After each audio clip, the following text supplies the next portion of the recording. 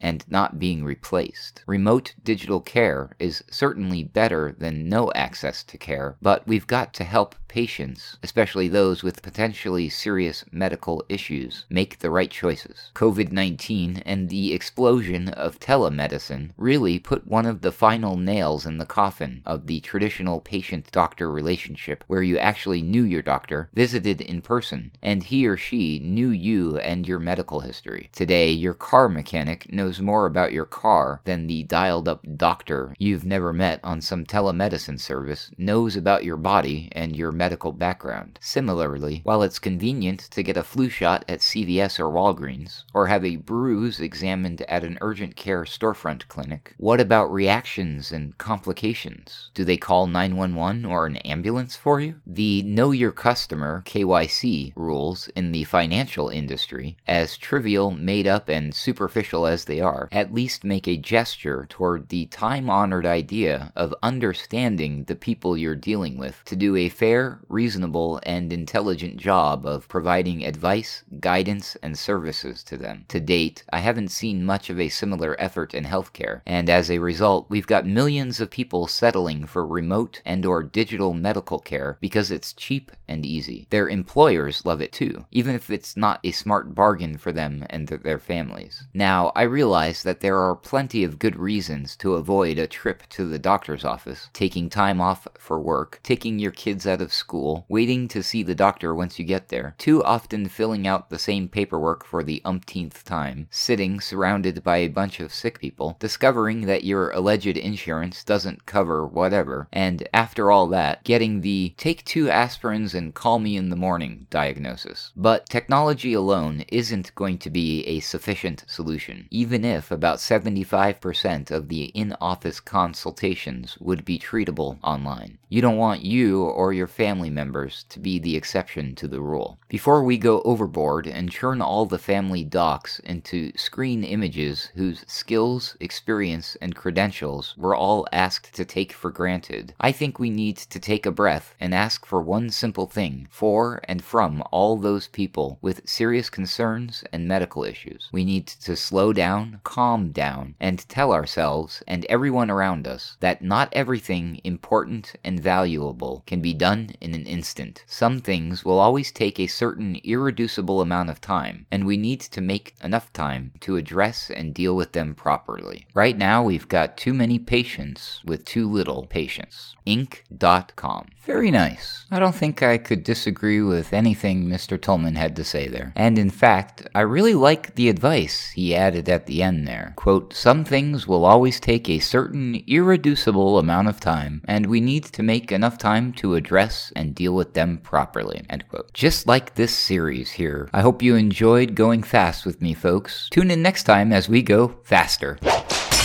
For the ACR, I'm Adam Clark, and this has been the Daily Ruckus for Tuesday, May 10th, 2022.